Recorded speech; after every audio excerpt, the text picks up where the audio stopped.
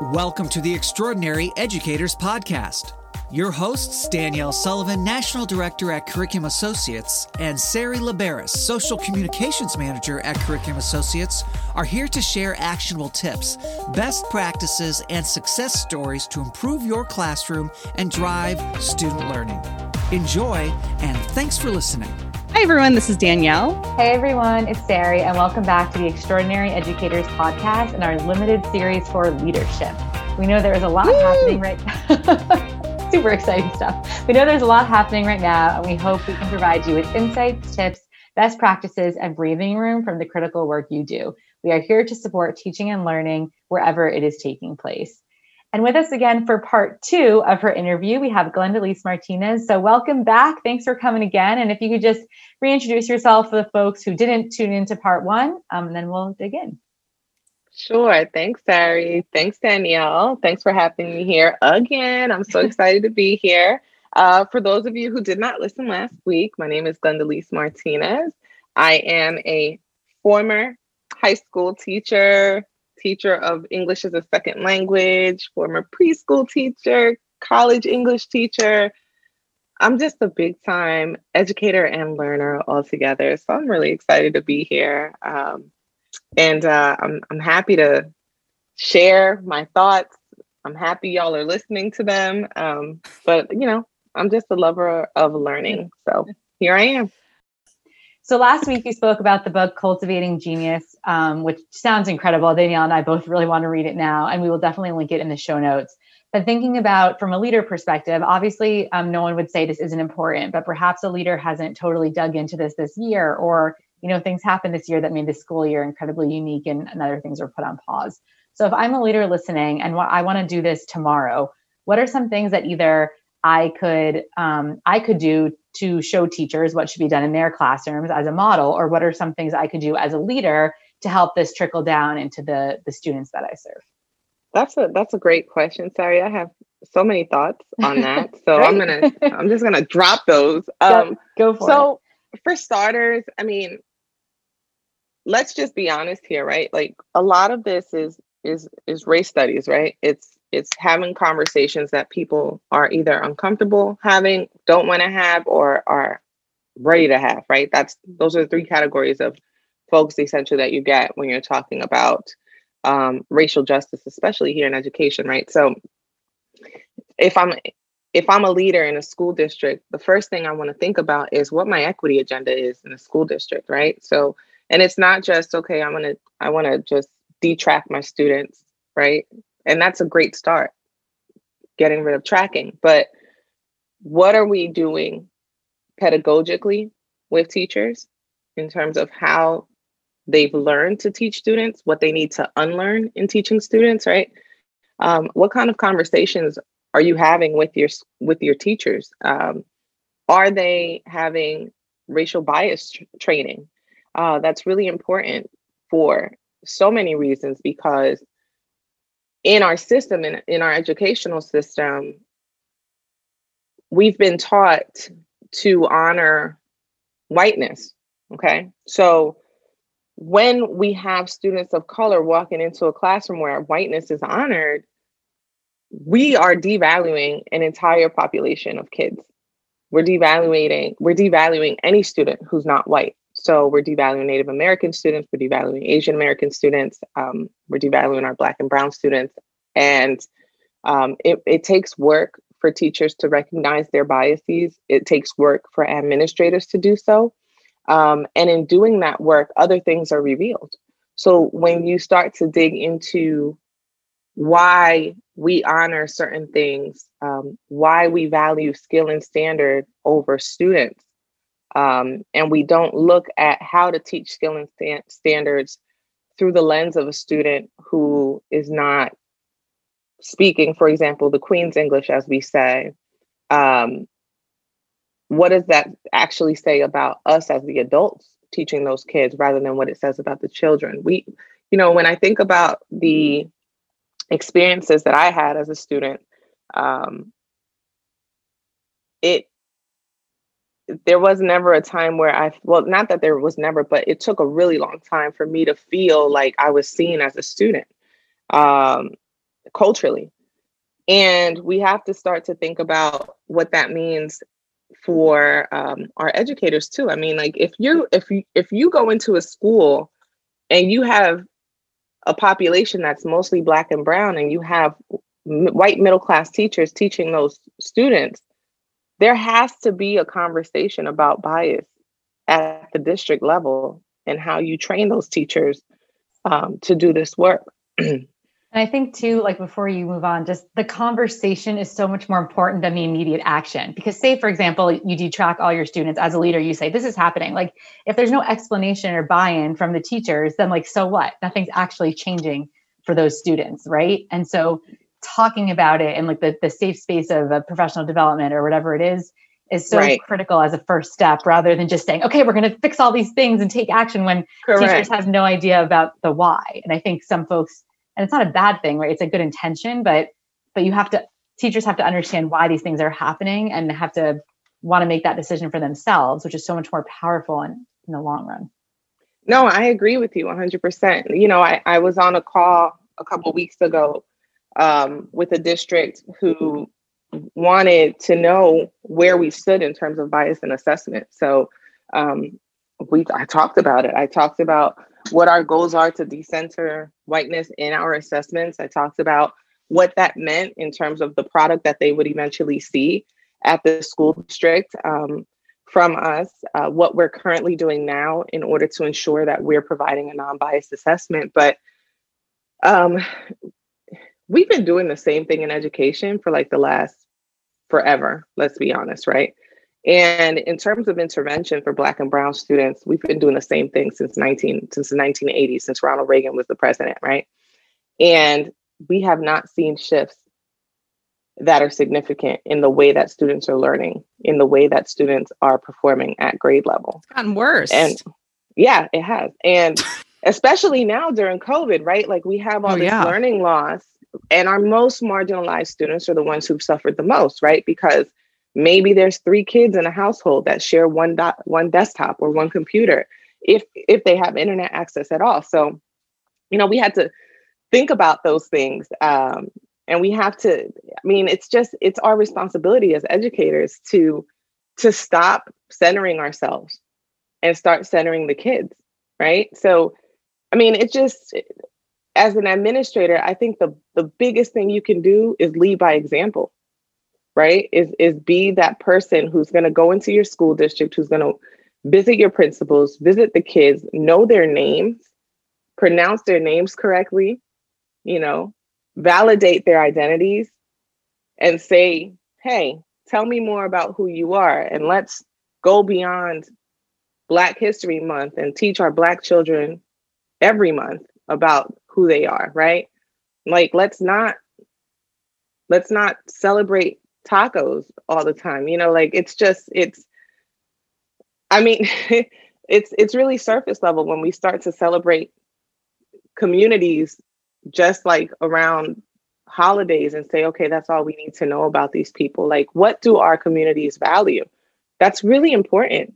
Like, morally, where do they stand? Like, there's so many assumptions about what our children or how our children grow up, but you know, those are stereotypical typically. Like, so if I'm a teacher and I am not of a community and I've only learned about that community via the internet, via the news, movies, it's a really skewed way to gain information about a particular community.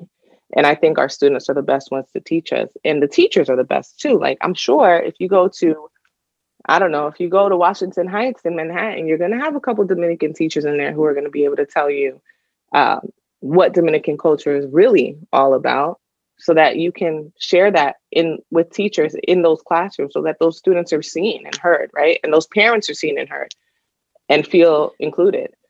So, you know, community matters. I want to pause you there, because this is starting to layer on things we've talked about on the podcast before, like empathy and connection.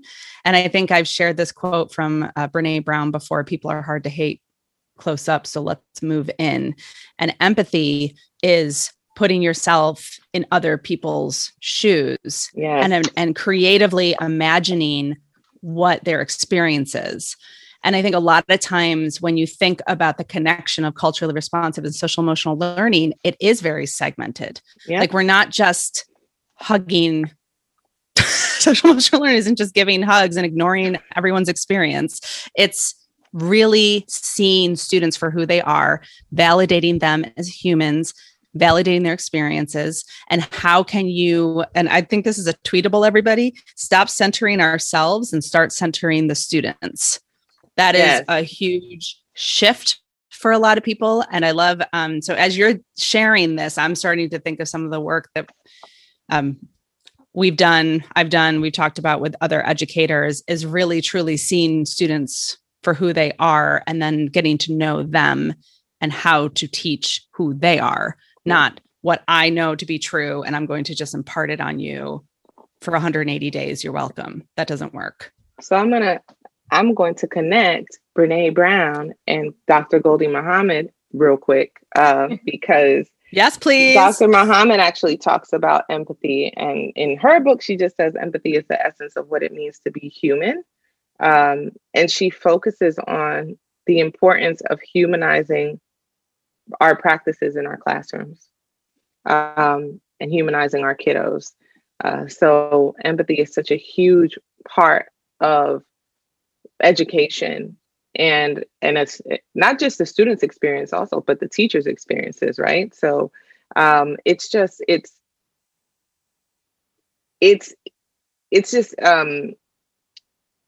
interesting that, like, when it comes to empathy, we don't think about how if one group of people is suffering, that we all suffer, right? If one group of people is oppressed, we're all oppressed. And that's the lens that administrators should be taking. Like, if one group of students is marginalized, then all students are marginalized, because no one is getting 100% of the experience they should be getting in that school or in that district, because everyone is not having the same experience as a learner, as a human in the school district. So I'm going to send you that page, Danielle, so that you can find that, read that, and make that connection.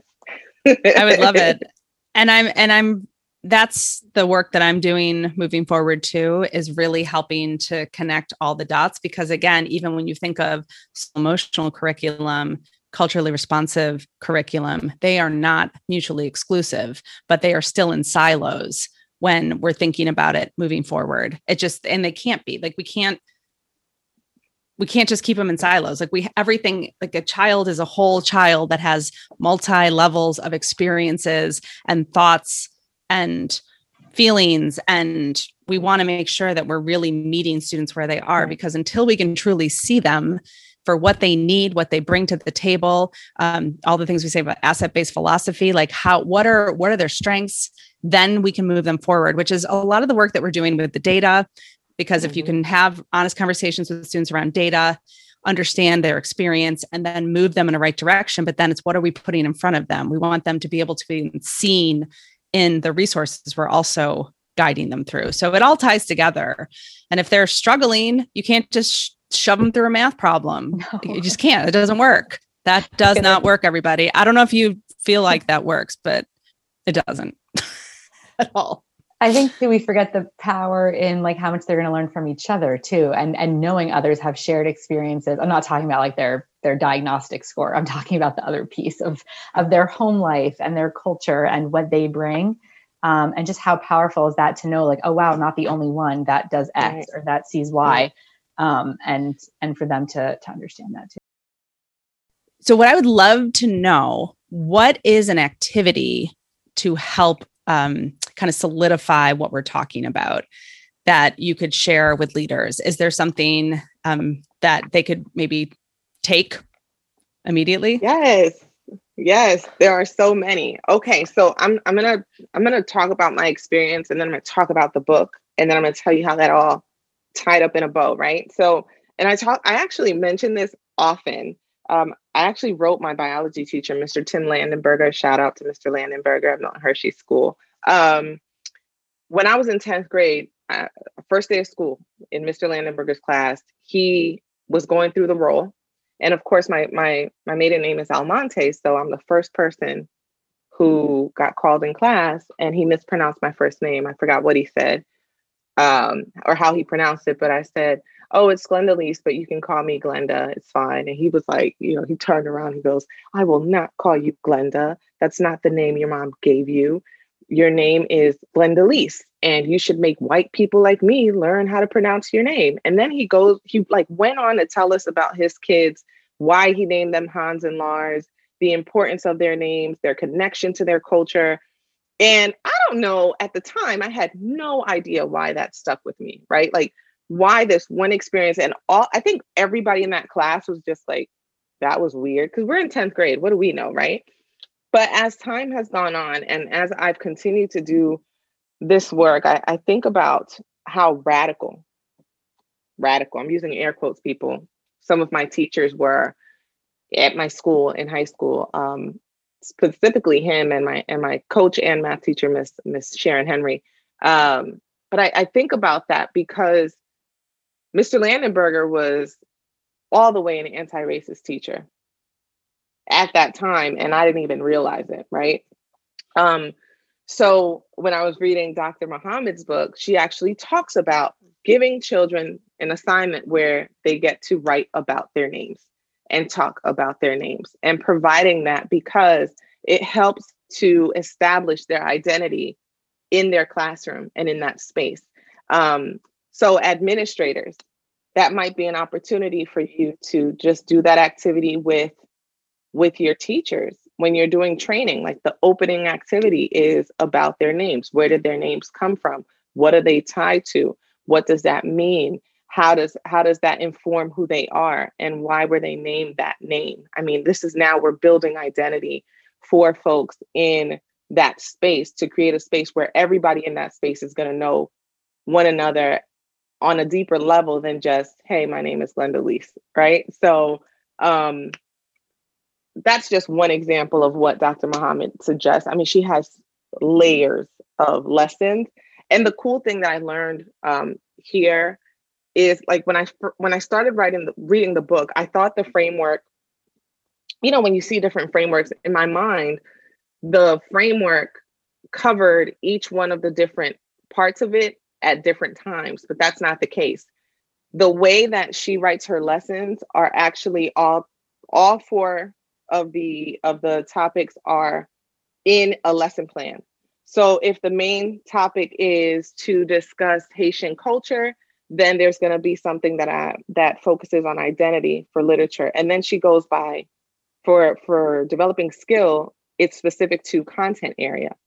And then when we're developing intellect, it's tied back to that original topic. And then when we're doing criticality, now we ask the question about, in this case, how did the earthquake affect the Haitian culture? So, it's all tied together. It's thematic, it's knowledge building, and then it's also building student identity, building student criticality, building student skills. So it's an incredible way to teach, and it makes so much sense. It's like, it just makes sense. There's like, I don't even know why we don't teach this way, because it's the most like sensible way to approach a classroom where you have multiple, and you're going to, because it's 2021 in the United States, where you have students from multiple backgrounds, right? And it's the best way to teach truth and honesty. So, I can't talk about how great this is. I cannot talk. And here's the thing, administrators, in her, I don't know, I feel like I'm like promoting her book, but in her text, she talks about how teachers can use it. She has two different lines of thought. So it's how you use this in a classroom and how administrators can use it at the end of every section. So it's explicit, y'all. It is explicit. I'm just saying that. Right. And that's something that you could do as a book club. You could do that at your school. You could have educators read it, be really purposeful. Like some of the things that I heard you say, Glendalise, are just the story of the name is very powerful. I've done that actually when I was a teacher. We did that at our school, and it was really helpful as a professional development beginning of the year opener. And it's very interesting what you discover and uncover with that activity. So I highly recommend that activity. And then really being purposeful with the conversations. That's what we talked about with part one, just really digging in. And I love the question that Glenda-Lee's asked, what is my equity agenda? So as a leader, what are you thinking about with equity? What's the agenda?